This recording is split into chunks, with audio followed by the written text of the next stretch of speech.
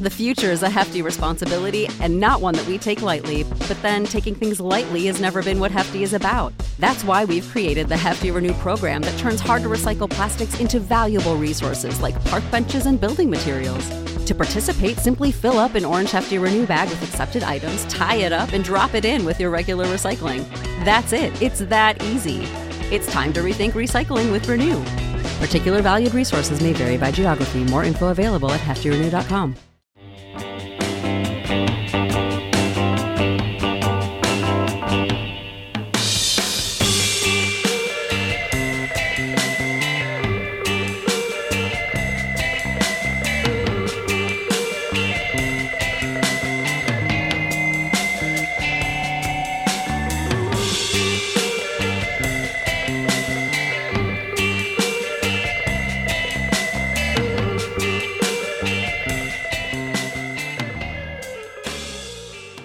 This is 45 minutes of rhythmic breathing. In a hotel room.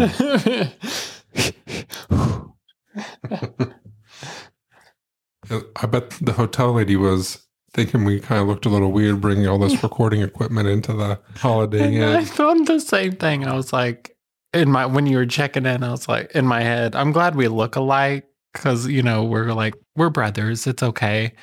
We're not doing anything sordid. Nothing for a fan site or whatnot. Well, this isn't the first time I brought recording equipment into a hotel. I told you about the instance where we were recording a Hometown History episode and we had a little film crew with us. Oh, God. They wanted to record. We were in Bloomington, Illinois, actually, so not far from where we are now. But we were recording in Bloomington, Illinois, on the origins of the name Dorothy being used in Frank Baum's book, The Wizard of Oz. Mm-hmm. And there in a very large cemetery in Bloomington is his niece, Dorothy. So I was doing a hometown history on her being the origins of him writing his book on her and using her name Dorothy. So we get to the hotel and we had all my recording equipment, and I knew that we were going to also have the camera people showing up soon. So I went and checked into the hotel and I was like, hey, yeah, we're here and I'm here to check in. And the guy's like, okay, cool. And he's like, what are you here for? And I'm like, for business. And he's like, what business are you here for? And I said, Pleasure. Pornhub. No, I told him Pornhub. Because I thought, I'm going to have 3 other people here with me. I'm going to have a fun little day with this, And I love a good little prank, a little harmless joke. Not hurting anybody. Yeah. And I also knew these people well, so Sure, I knew made that staff's day. Yeah. Well, the guy's like, oh. So okay. open. Yeah, okay. And so I turned around and I walked away. And Kim comes in and she was bringing some of the recording equipment. And you could just see the guy's eyes just get real big. And here comes, Kim. And you could tell he's just looking at me and her and he's just wondering the heck's going on here? I wonder if they're here, if they're... Who's the top and who's the bottom? Who's the talent, or are they just the recording people? What's going on? And so we go on up to the room to set up, and a little bit later we go down to meet with the film people who were showing up, and they bring all the camera equipment in.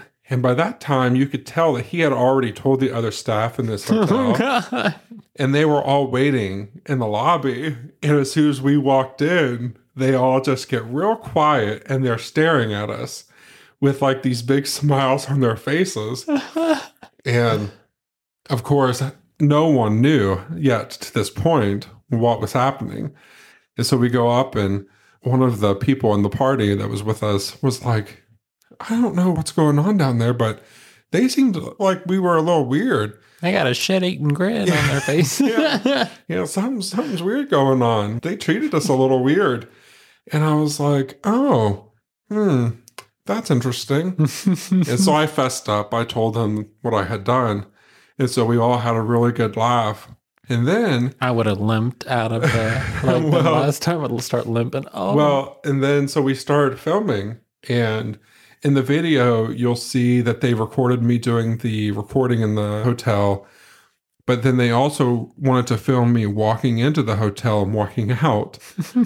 So I was like, oh, I would love to do that. So in the film, you'll see like me walking in the lobby and the hotel staff rubbernecking in the background. Oh, they were all just like, oh my God, what in the world is going on? Jesus. Yeah. But what was also funny is that prior to us arriving there, Kim had called ahead of time to see or to verify that the pool was open. Oh my God. You know, because you want to make sure the pool's open. Y'all ain't getting in the pool. Well, they closed the pool after learning that we were there for Pornhub. Nope, y'all ain't getting in. Yeah. Yeah, so we had a good laugh about that too, but that was a side effect of baptisms only. Of the humor. Yeah. So that was a nice fun time. But Bloomington isn't too far from where we are. Josh and I have been teasing a little bit about us driving to 2 mystery locations where 2 previous mysteries have happened in history.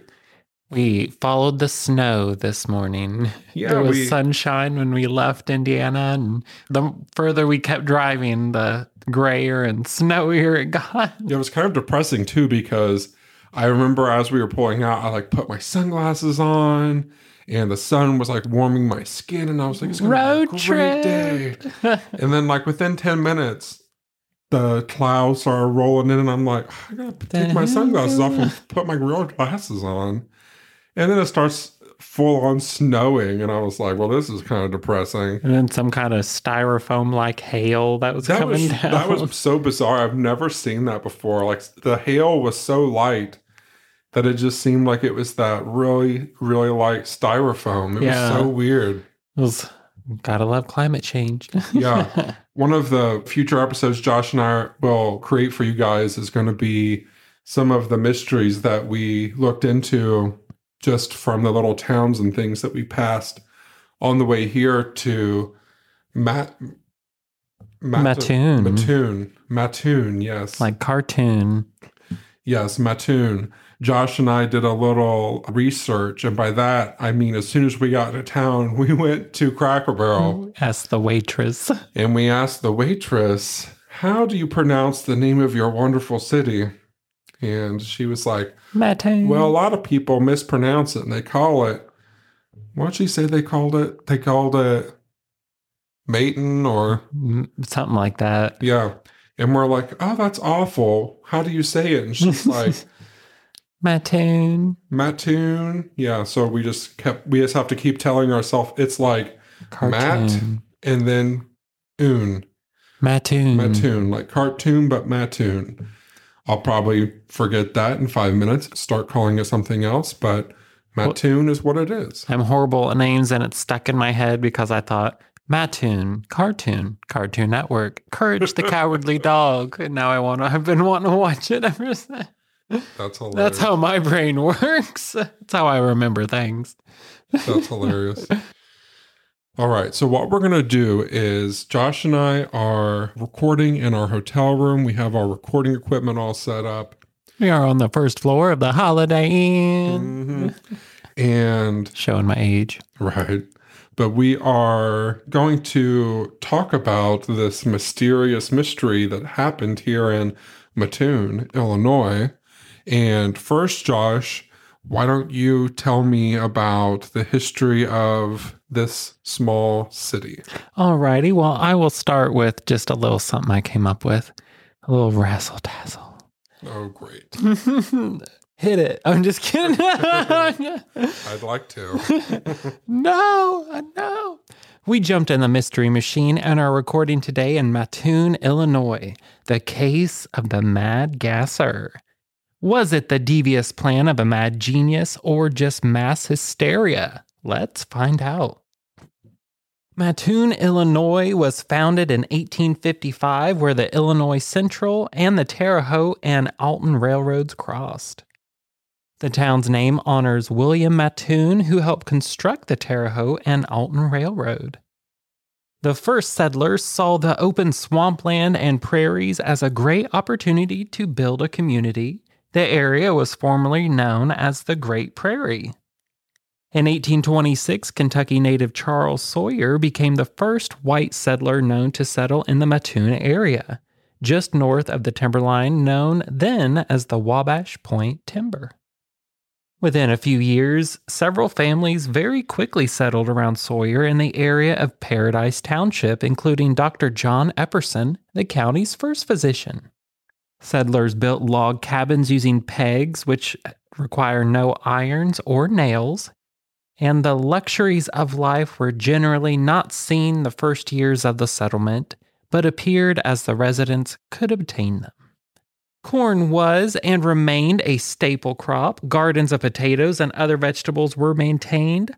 Hogs, which ran wild in the woods, provided pork. Wild deer, bears, wild turkeys, and prairie chickens provided an abundant supply of wild meat. And even wolves proved troublesome to domesticated animals. I had no idea we had wolves in this area. Me either. I knew we had coyotes. Yeah. See those a lot. I guess we had wolves and bears, and I mean, they were obviously chased out, but had no idea they were native. Mm-hmm. Due to the busy railroad and the abundant farmland, Mattoon quickly grew into a thriving town that would be a common pass-through of Abraham Lincoln. Between the two world wars, manufacturing jobs became one of the main sources of income for locals, and when oil was discovered here in 1940, it gave Mattoon another boost in its economy. The town was also home to the Kuhn Manufacturing Company, which made those awesome, funky chrome and vinyl dining tables and chairs. And another fact about Mattoon, Illinois, the Burger King, unrelated to the Florida-based fast food chain Burger King, is a Mattoon restaurant whose owners claim it to be the original Burger King. In 1968, they sued the national chain Burger King, producing a well-known case in the United States trademark laws. A federal court of appeals ruled that the federal trademark registration has priority over state law, giving the national Burger King chain rights to the name beyond a 20-mile radius around the original Burger King. Today, the closest Burger King franchise is located 25 miles away in Tuscola, Illinois. And another little fun fact that I thought was cute and kind of on theme, writer Craig Titley grew up here in Mattoon. He helped write scripts for the movies such as both of the Cheaper by the Dozen ones, Percy Jackson and the Olympians movies. Wow. And the 2002 Scooby-Doo movie. I was like, oh, ain't that cute? That's so cute. Little did he know. And also, we went to a neighboring small town of Gaze, Illinois, and saw a 151-year-old two-story Gaze outhouse. We then drove down the Gaze Street and took a few pictures in the Little Gaze Park. I was disappointed by the sign, though. It was small and simple. You'd think a town called Gaze would have something a little flashier. Right. You really were disappointed. I was like coming into, I'm looking like, where is it at? And I see this green sign with real small and like a big, nice size sign, but the print was like real little, like they're ashamed of it. I think it said like population 300. Yeah, huge, thriving metropolis. That is all that I could really find about the history of Mattoon, other than there was a tornado in 1917 that was really destructive. Not too much history. They came, they had a railroad, they built stuff, and it's still here. Yeah. So I did see that the population of Mattoon is currently 16,805, and that was figures from 2021. Our story, however, takes place in the 1940s, and at the time, there was about 1,000 people less. So the Mattoon that we're seeing now is pretty much the Mattoon that was still back then. Right. So Josh and I, when we got to town after we left Cracker Barrel, we drove around and saw everything there was to see and explored the town. That's how we discovered the Burger King and discovered on the maps gaze. And the stoplights. Yes. They were odd stoplights. If you ever come to Mattoon, don't look up. Be prepared because the stoplights are on the side of the street on poles. Like on the corners. Very low to the ground, like at the height of stop signs. And in the downtown area, well, it's probably what they call the downtown, but it's not a very big area. It's really easy to not see those stoplights. So I was kind of confused in some areas, so I almost blew them. And thankfully I was behind the first car, or I definitely would not have seen them, because normally when you see stoplights, they're in the center of the street. I kept looking like, where are they? Yeah. How do we know? At first I was like, why is this car stopping? And then I looked over at the corner and I saw a stoplight, and I was like, is that not for pedestrians? Which way does it go? Because there's one on every corner. Right. So it was really confusing. I'm not sure what that's all about, but something be different. Yeah. So in the early morning hours on Thursday, August 31st, 1944, in Mattoon, Illinois, Urban Rafe and his wife were sound asleep. That early morning, Urban wakes up because of a strange odor. As he wakes up, he notices that he's feeling nauseated and weak, and he starts to vomit. He started to think that there might be a gas leak inside his home, just a normal leak. And I'm sure everyone who's listening has smelt the smell of a gas leak. In my home, I now have a gas stove, and I've accidentally bumped the little controller, and I've left it on. I'm like, oh, I smell gas, and you just have to go click it off. So I definitely get the thought of, oh, maybe we left the stove on. So that's what he thought. He thought maybe they left the stove on or something was wrong with the stove. So he woke up his wife and asked her to go check the stove to verify that the stove wasn't leaking gas or that it wasn't a problem with the pilot light. But as she wakes up, she realizes that she's partially paralyzed and she's not able to get out of bed. Within a few hours, the next incident occurs. A young mother is awakened by the sound of her daughter coughing. But when she tries to get out of bed to go see what's wrong with her daughter, she discovers she also is partially paralyzed and is unable to get out of bed. Good gravy. Yeah. The following day, on September 1st, the third incident occurs, and this incident was the first incident that was reported to police. The first two that I just told you about hadn't been reported at all. So at 1408 Marshall Avenue, the third home from the corner, Josh and I found this home, and we have pictures of it, so we'll post the photos on our social media pages. I wanted to knock on their door. Did you know? Yeah. Do you happen to know? Have you ever smelt weird smells? Heard anything? Saw anything? Right. So today, Illinois Highway 16 now runs near the home. And if you miss the turn coming back from Gaze, as we did, you have to actually veer to the left to continue down 16. You'll actually be led straight to the house. We actually found that out coming back from Gaze. Oh, yeah. But at the time, if I read the reports right for 16, it was actually located at a different spot during this time period. If I wanted to get from Mattoon to Paris, which is a town located to the east, you would have to take the highway, which was further south from here. But they ended up moving that a little bit north. They needed basically more lanes because it was getting too busy. Okay. So in the 60s, they moved the 16 to where it is now. And Josh, when we got off the interstate and we actually got on to 16 to get to Cracker Barrel. Oh, right. And that was the road that had all the lanes on it. So that's right behind us. Yeah, right behind our hotel.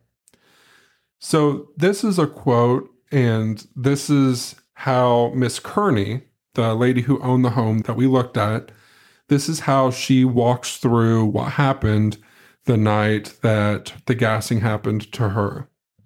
It was shortly after 11 o'clock that night when I went to bed, taking with me my daughter, Dorothy.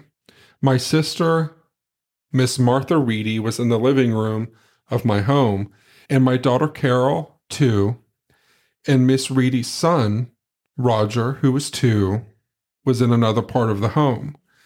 I first noticed a sickening, sweet odor in the bedroom, but at the time I thought it might be from flowers outside the window.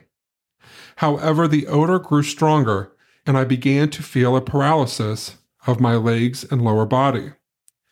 I grew frightened and screamed for Martha.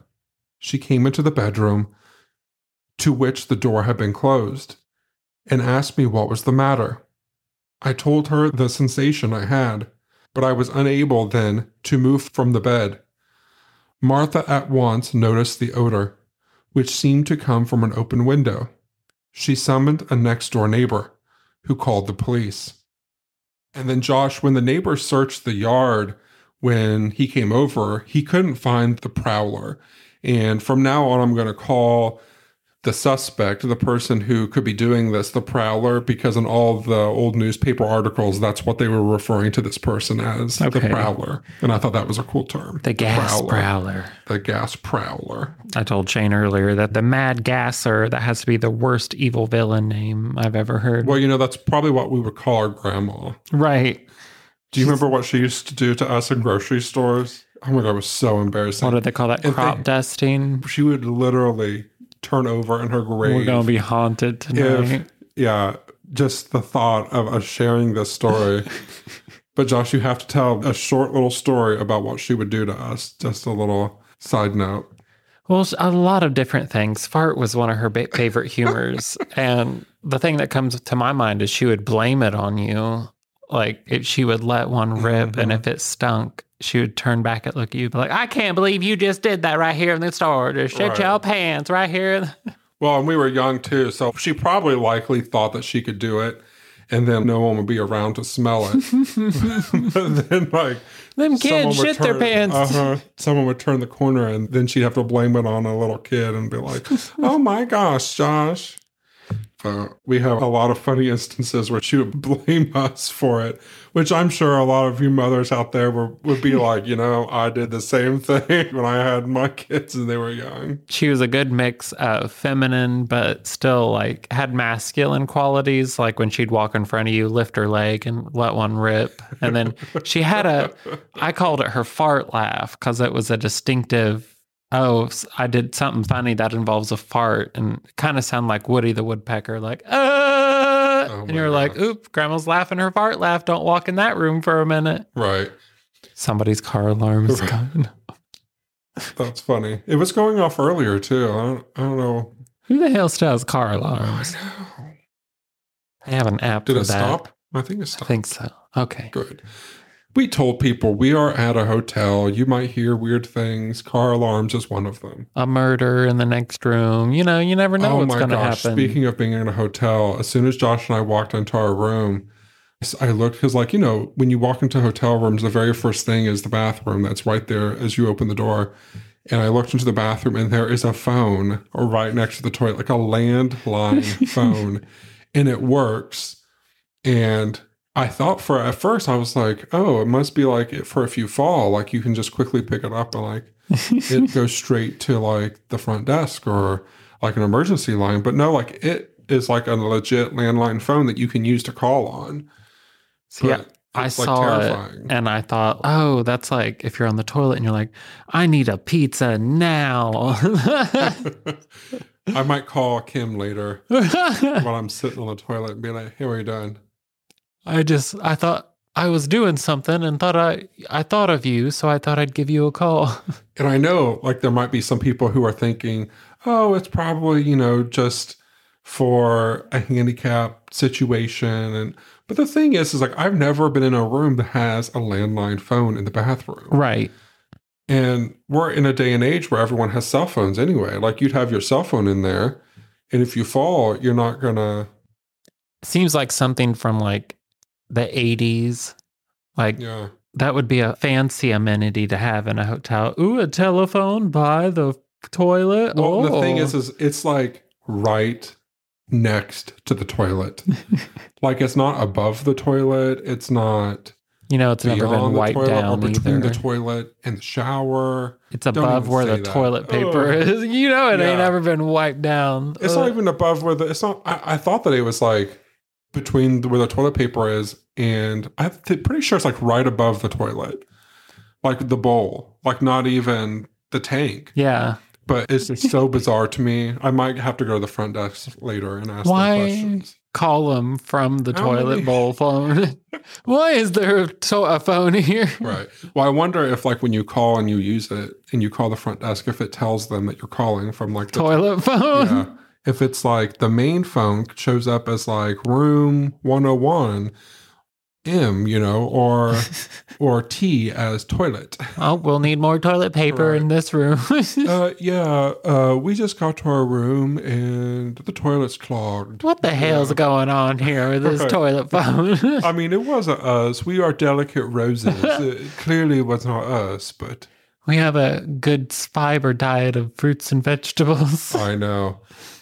As another little aside, before I promise we get back into this episode, I have to tell you, I have to tell you, and Kim's going to be so mad at me for telling you this. Oh, heavens.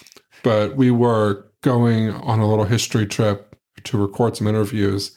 And as soon as we get to the hotel, Kim clogged the toilet. And we literally had to call the front desk Of to all have the them nerve. bring a plunger. I know. We need a buzzsaw up here and a plunger. I know. It was so embarrassing. But anyway, it was taken care of. Listen, we are intelligent people, but we still laugh at farts and stuff. Listen, moral of the story is, why don't hotel rooms just have a plunger in the bathroom? People would steal it. Then they should charge the room. Put it on a chain. They trust you with a Keurig or Right. a little coffee maker. Right. They trust me with silverware in the little kitchenette. The microwave. I could fit that in my suitcase. They trust me with the TV. The couch cushions. I mean, yeah. So like, and they'll and like most hotels, I think, will charge you if you take like Right. a blanket or a pillow. Give me a plunger. So like, put a little plunger in there. If someone steals it, you charge the room. Because, I mean, it forces you to, every time you need to plunge, to have to call down, hey, now I have to involve somebody in my shame. Yeah, and no one wants to do that, and you just want to get it taken care of. But also, it could be an emergency, and like it starts overflowing. So, Right. Ugh, I mean, nightmare. I know. But anyway, I don't know how we got onto this poo talk, but back Grandma. to We talked about our I grandma. know. She was fully continent her whole life. She was And she's not here, so she can't come at us. I know she would be so mad, and she really would. She No, would wake up with scratches. Don't even. Okay. So back to what happened. The topic. Yes. So the neighbor, as I mentioned, came over, searched the yard, and they couldn't find a prowler. So they called the police. And as I mentioned, Josh, these were the first people to call the police. So this was the first time that anyone took it serious enough to get the police involved, which I'm not too surprised about because I hear a lot of instances talking to people, especially being a true crime podcaster for so long. I started in January of 2014, but a lot of times when something happens, people just don't report it. And that would have been especially true in the 1940s. It amazes me the I don't want to bother anybody mentality of a lot of humans. Yeah. Well, and also they may not have been sure if it was a local leak to their home and they just, couldn't have been sure. Now, in my mind, I would have called someone because I'm always so fearful of gas specifically. So I'm always smelling. yeah, like if I would have thought that my house could have possibly had a gas leak, I would be calling like the gas company. And if they couldn't handle it, I'd call the police. Like I would be reporting it because people are hurt over stuff like that. So It's the I only don't reason play I with would it. ever have a bird. Yeah.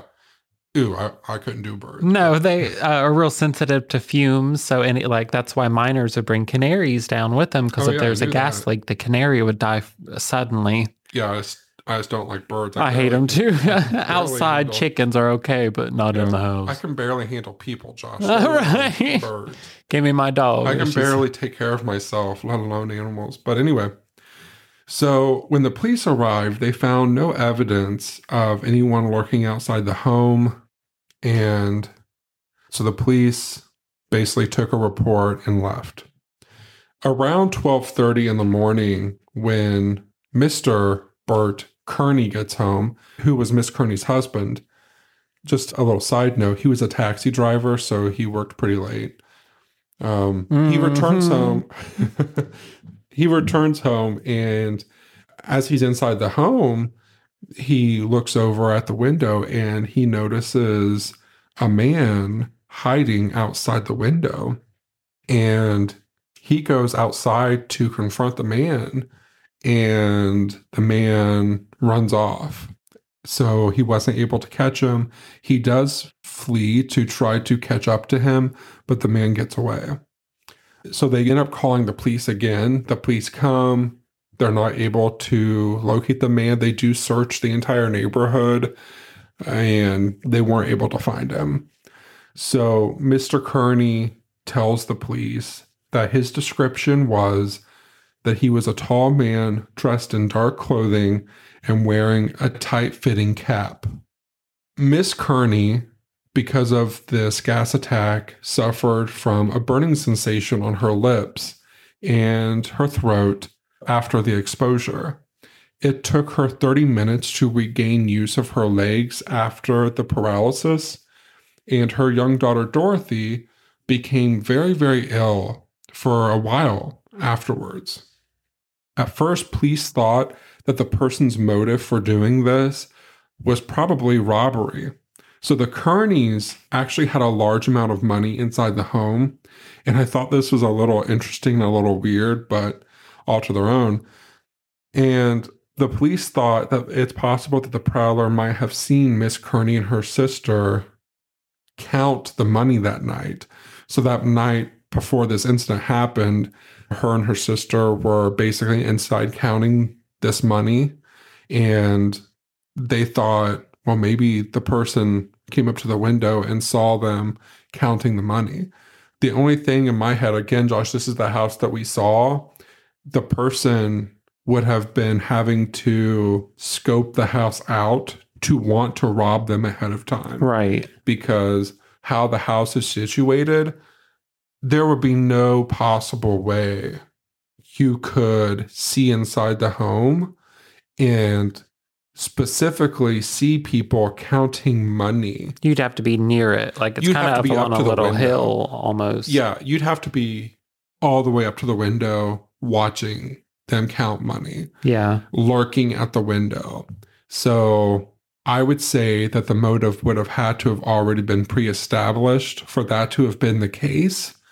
And if that was the case, it wouldn't make sense to me of why the first two, they weren't counting money. And also the person didn't attempt to go into the home to take money.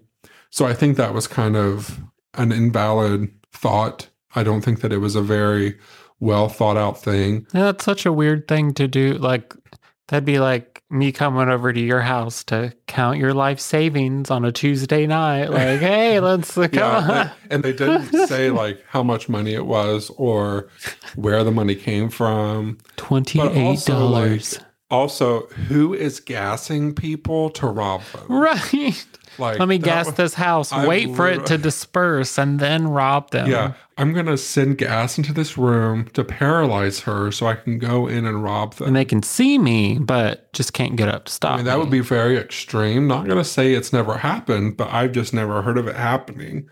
If the person would have seen them count money, it doesn't make sense to me why they would have only gassed one person and not the sister, knowing that the sister was also in the home and the other kids. Right.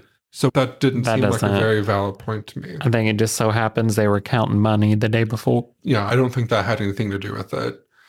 One thing that I will note while going through the old newspapers is the local newspapers here had incorrectly reported this incident as being the first gasser attack. Okay. Only because they were the first people to report it to the police. And again, this was the third.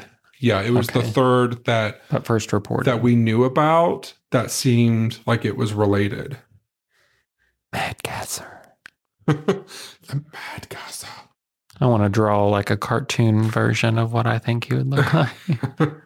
In the following days, there were more attacks, all very similar to the first 3 incidents.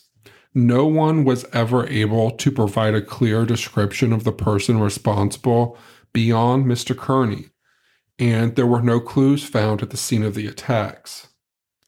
Until the first physical evidence was found on Tuesday night, September 5th, when Carl and Belula Cordes at 921 North 21st Street returned to their home around 10 p.m. This is a quote from Belula.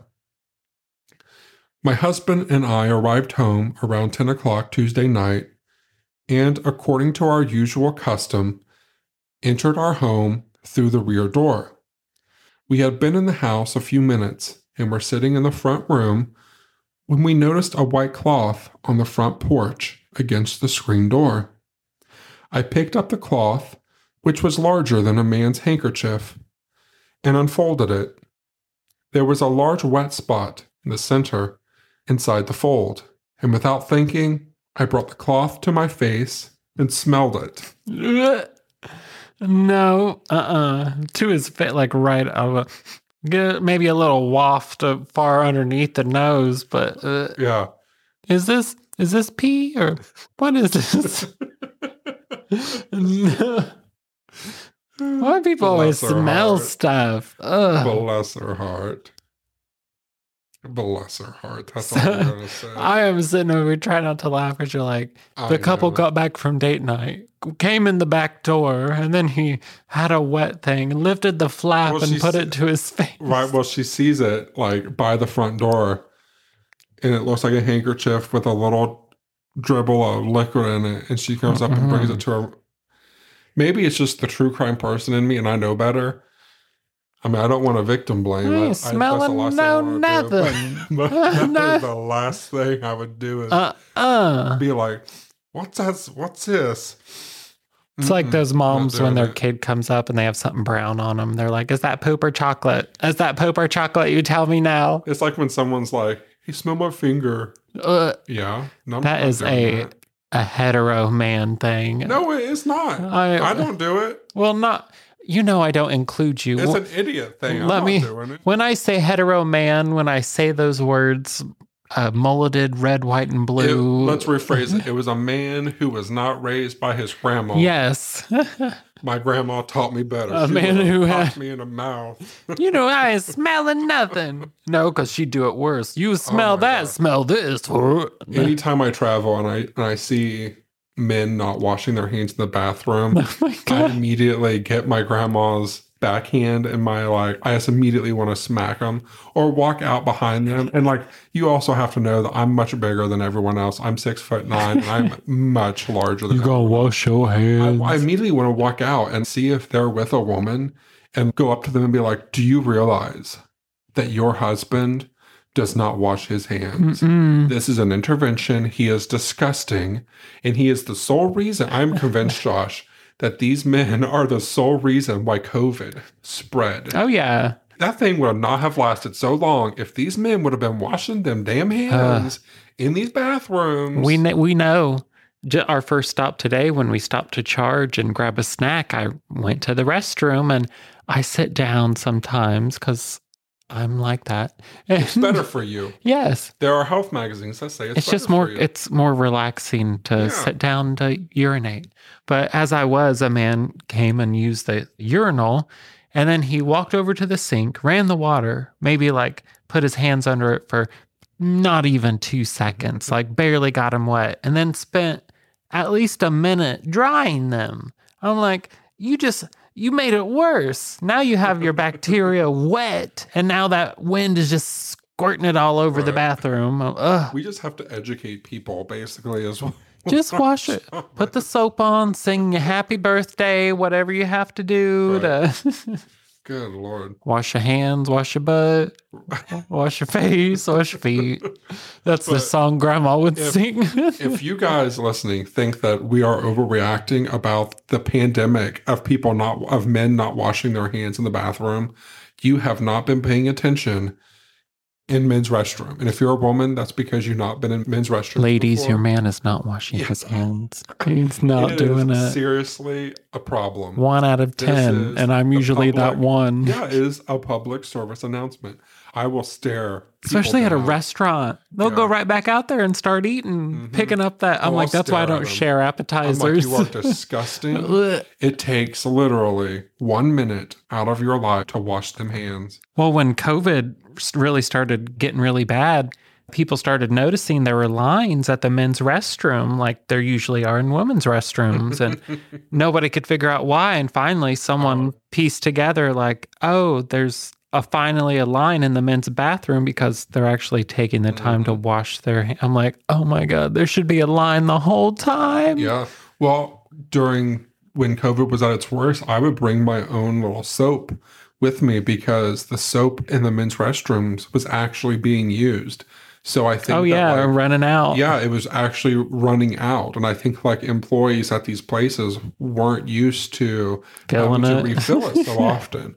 So you would just go in there and there would be no soap. And I was just like, well, I'm not dealing with that, so I would just bring my own soap. It does give me a little bit of a high and mighty feel when I'm sitting there washing my hands real good and somebody comes out of the stall and just walks out. I'm like, garbage, filth, scum.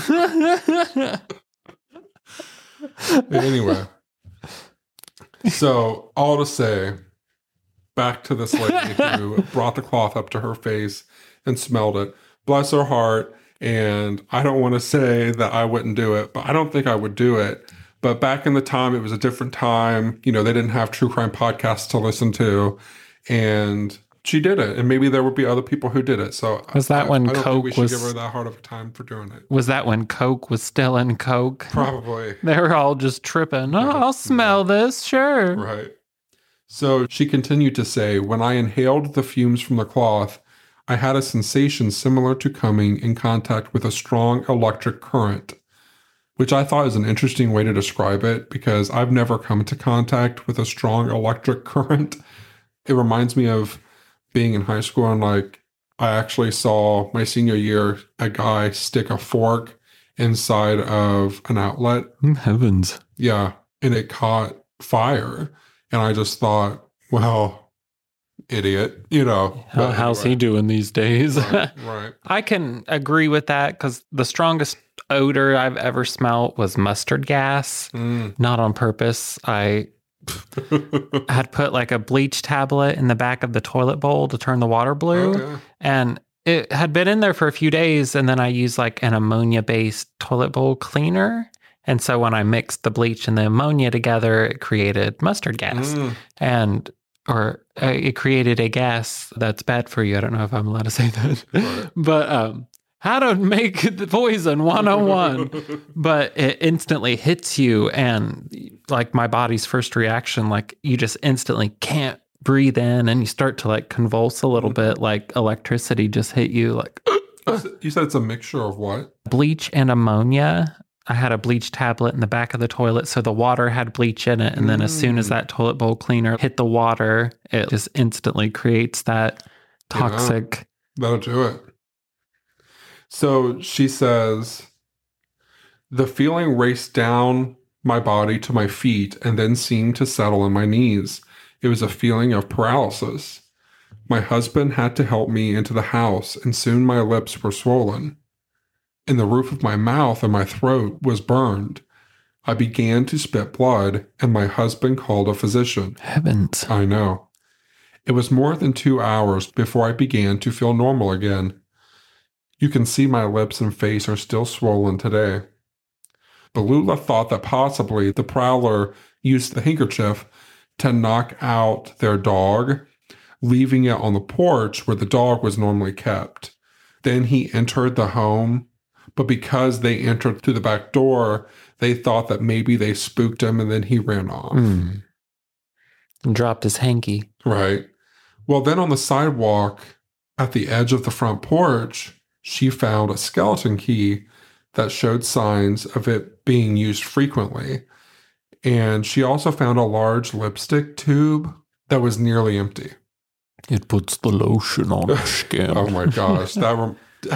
Did I tell you about that review that someone left me? I believe it's on Foul Play. Buffalo Bill. Yeah, they said that I sounded like Buffalo Bill. And it was like a 3-star review. And I was like, that should have at least been a 4-star review. Because if I sound like Buffalo Bill and I have a true crime podcast, that deserves 4 stars. It puts the lotion in the basket. Puts the lotion in the basket. Okay. So the cloth and evidence was taken by police, but no chemicals were able to be found on it.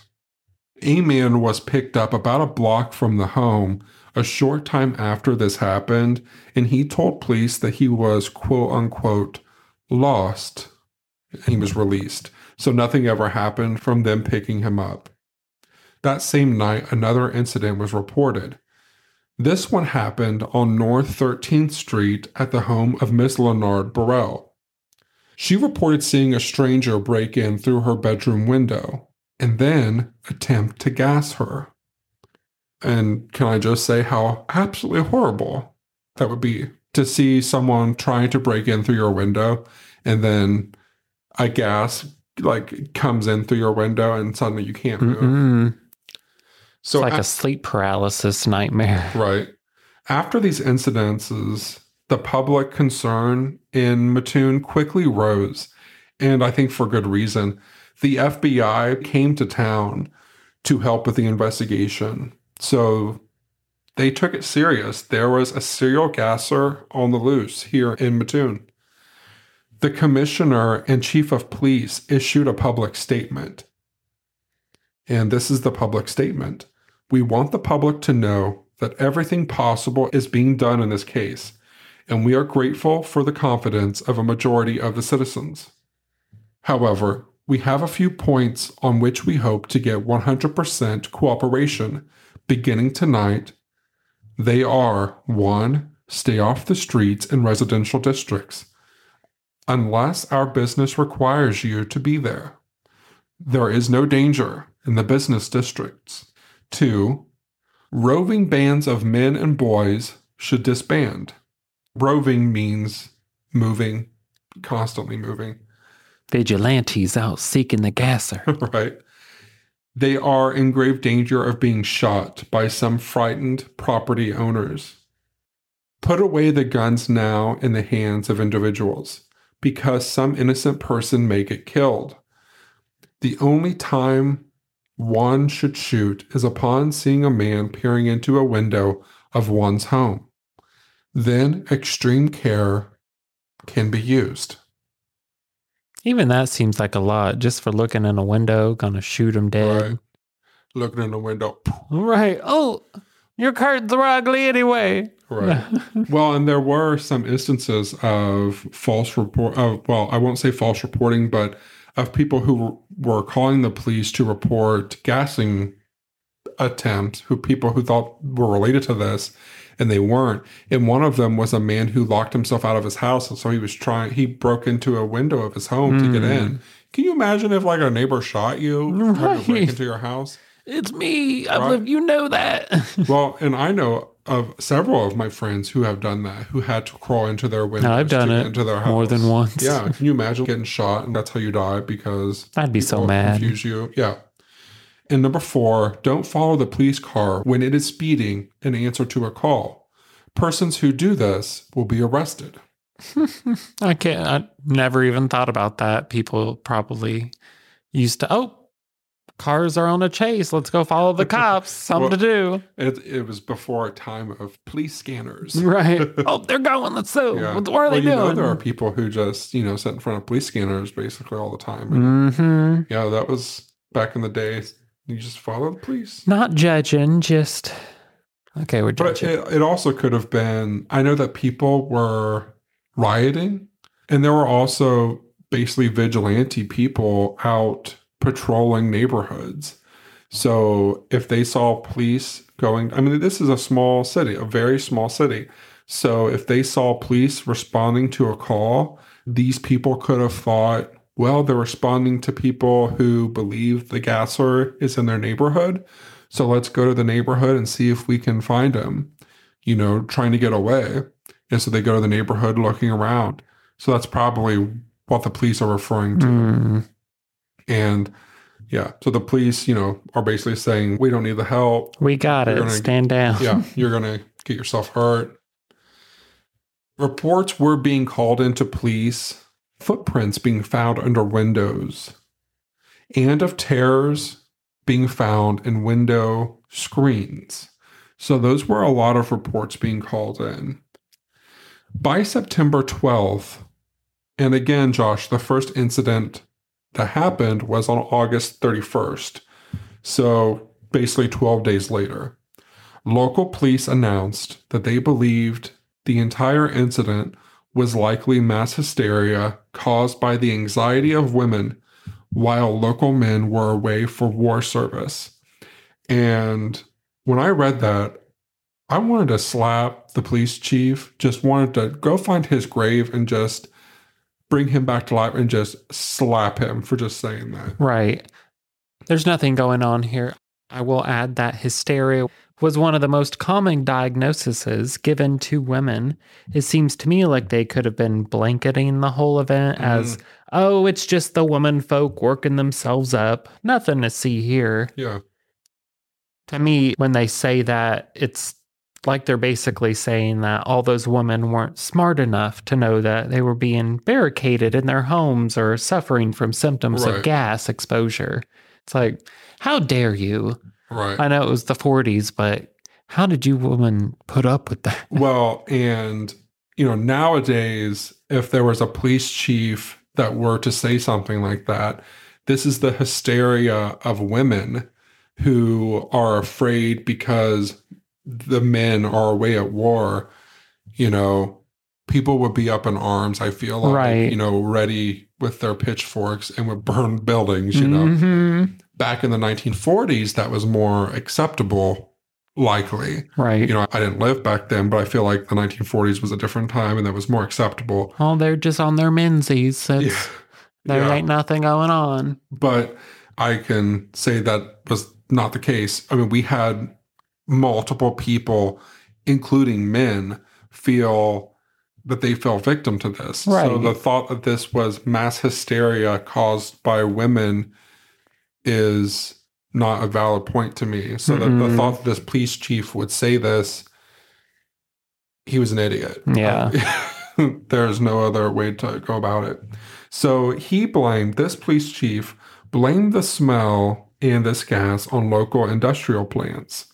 This is what his quote was at this time. This, again, Josh, was on the 12th day.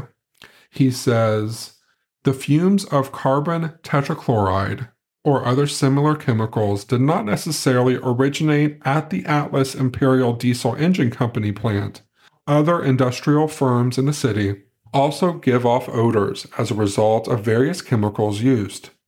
Chemicals used in coloring leather, bleaching broom straw, and cleaning clothing have fumes which may have carried to any part of the city by changing winds. The nausea and illness suffered by victims and the quick recovery of the people definitely indicate that no serious or dangerous gas was used. No signs or serious gas have been found in any case. Dangerous gas, such as might be used in warfare, in nearly all cases clings to the ground for long periods of time. Odors smelled by victims have dissipated rapidly.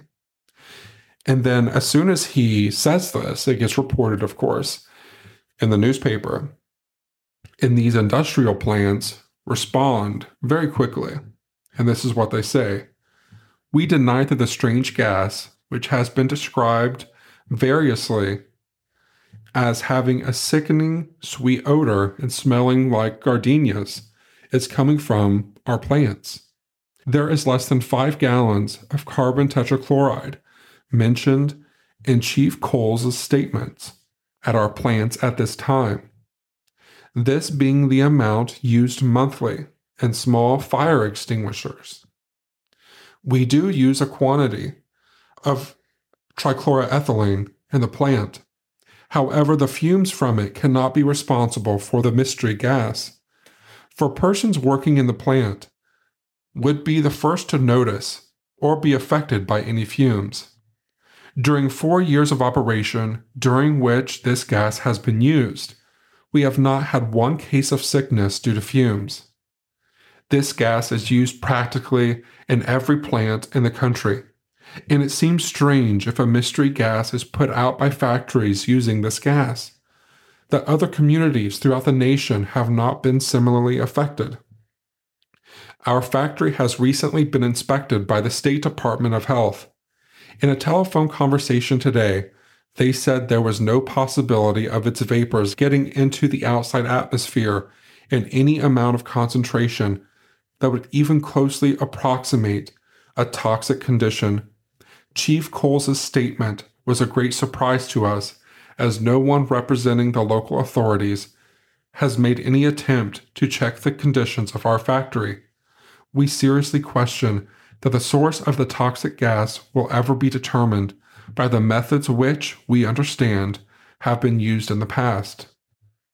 And then after that date, after the date that the police chief makes this announcement that he thinks that this is all a mass hysteria and doesn't think that it's real, it's kind of odd. The reports start tapering down. The police don't take the report seriously. So, in my opinion, that's probably why the reports started tapering down, because if you're calling the police to report it happening, they're not going to take you seriously. So why would you report it? Exactly. There was one report that happened, I believe it was the day after the police chief made this announcement. It was reported by a lady named Bertha Birch. And one of the things that I'll mention about what she discusses during her gassing attack was that found at the base of the window that the gasser used to put the gas into her home, there was found shoe prints, and it was actually women's shoes. The women's shoes were heel marks, like high heel shoes. Mm-hmm. So I thought that was very interesting. But in my opinion, I'm not surprised that after the police chief makes the announcement that he thinks it's all a hysteria, that was him telling everyone that the police are no longer going to take this seriously. So people who call in reports, don't bother. Yeah. So people stop calling it in, and eventually it fades. And so what ends up happening is it does eventually fade, at least in the reported incidents that we know about. Makes me think of like a supernatural episode. Like people are asleep in their home, and then a noxious gas that smells like gardenias comes in and paralyzes them as it feasts on their blood. Right. I'd watch that episode. Of course, put Jensen Ackles in anything and I'd watch it. Right. So were you able to find anything? I did. After it happened? Just a little bit. It's not, proven. I mean, there's really no way to prove anything anymore. Right. But a teacher from Jacksonville named Scott Maruna explains in his book, The Mad Gasser of Mattoon, Dispelling the Hysteria, that this case has long been cited in college psychology classes as a perfect example of mass hysteria, occurring during World War II when so many men were off fighting and so many women were left alone. The gassings have been explained away as a product of paranoia, panic, and delirium. He goes on to dispel that idea, giving credence to many who came forward to report a smell coming through their windows at night, and in some cases seeing a shadowy figure running into the darkness. He then examines 11 traits common to mass hysteria, providing factual details to subvert each of these characteristics. For example, most mass hysteria cases involve women, as did the Mattoon gassings. He also explains that during the height of World War II, Mattoon would have naturally had more women in residence. Therefore, the victims would obviously include more females. In the end, he presents this solution. He dismisses the claim of mass hysteria and points to a real person as the culprit. Living in Mattoon was a town genius who could be found with his nose buried in books at his family's grocery store. His name was Farley Llewellyn, and he drank too much, kept a secret laboratory, and experimented with various chemicals. There was even once an explosion from his lab that shook his neighborhood. Maruna says Farley, the obvious chemical genius behind the gas's synthesis, was the real gasser. That is a quote from one of his books. In a fit brought on by mental instability and years of pent-up rage against a town that would not and could not accept him, Farley tinkered and toyed with various organic solvents in an attempt to create a suitable weapon. Maruna even goes so far as to identify Farley's chemical as tetrachloroethane, a chemical with all the properties to induce the symptoms reported in the gassing, such as irritation to the eyes, skin, nose, throat, and respiratory system. I found that while we were driving around. I thought that was an interesting little, he has a whole book based on this event.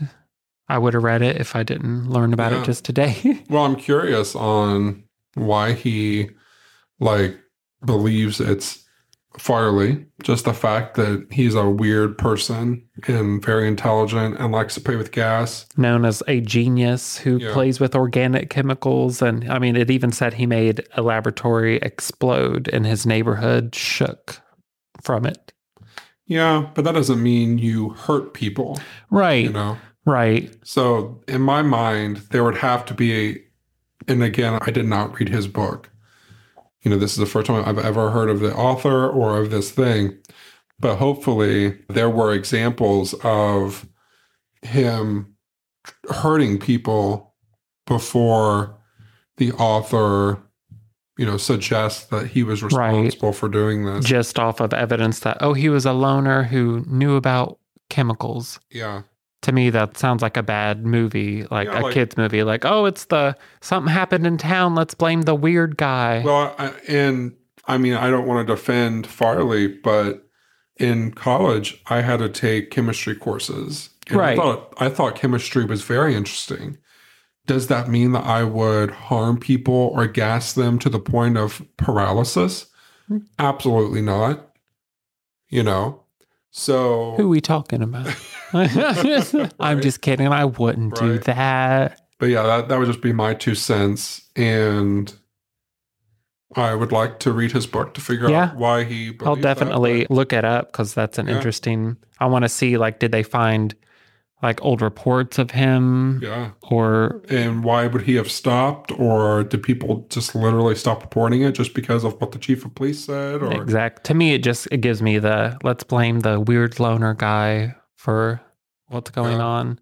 But I mean, this was after everything happened, but years also, later. In my mind, I thought, I'm thinking about this. Wouldn't he be the first suspect that they would be looking at? Right. Why didn't they question him right away? Why you think that they would be? He's hanging out at the grocery store. That he is this gas person who... A literal mad genius. Yeah. Why would they not... People would be looking at him is what I'm thinking. Right. And we're here in Mattoon right now. He would have had to have... a very small town. He would have had to have had something off with him too, because again, this was during the war. So if he was of sound mind and body, he would have been off fighting in the war. Yeah, unless he was too young to go. Yeah, maybe, or too young or too old, maybe. Yeah, I don't know. Yeah, just some food for thought, I guess. Yeah, I found that and I thought it was interesting. I wanted to give everybody all the information I found today. I like it. But the thought of having a name for a gas that could fit this description of what everyone is suggesting is definitely valuable. It's neat to me in a bad neat, but still neat that I didn't know there was like a gas that could do all of that. I knew the sore throat and eyes and whatnot, but I didn't know it could like just paralyze you for a few hours. And I think that's one of the things that makes me feel like this is not a mass hysteria, because at some point when you look at how people are reporting early on, before the police are being called and before it's being reported in the newspapers, there are people who are reporting symptoms, and they are talking about similar symptoms that are happening to them. And not only is it like one person doing it in a household, there are multiple people in the household who are experiencing it.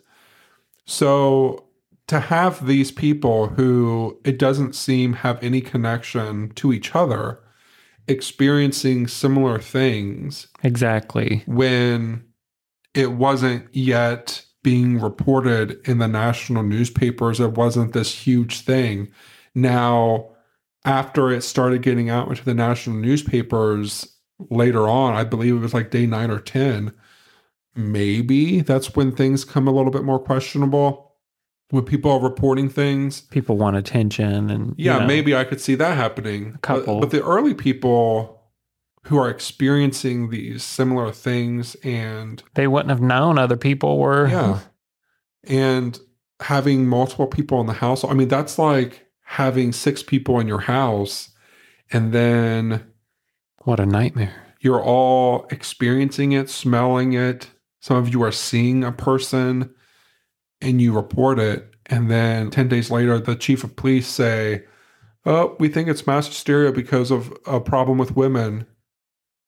Excuse me? Go die, dude. Right. WTF. Well, like, take that badge right off of there. Yeah. Well, call the Winchester brothers. Right. Well, I love that his first public statement, at first, he was like, I'm doing everything I can. I need you guys to believe in me, and I'm taking this very seriously, and but then at the point where it becomes out of control and the FBI become involved and they're like about to take it out of his hands, because I mean, in my mind, I think it's just because the local police couldn't handle it anymore. And I'm not saying that's their fault, because I'm sure with all of that attention, local police in a small city like this, you just wouldn't be equipped to handle something. They're used to massive. Drunks and domestic disputes. Right. You're not used to a serial gasser. There's no forensics. That's what we have the FBI for. So the FBI come in, and the last thing that I have firsthand witness of, the very last thing that most law enforcement agencies want is help.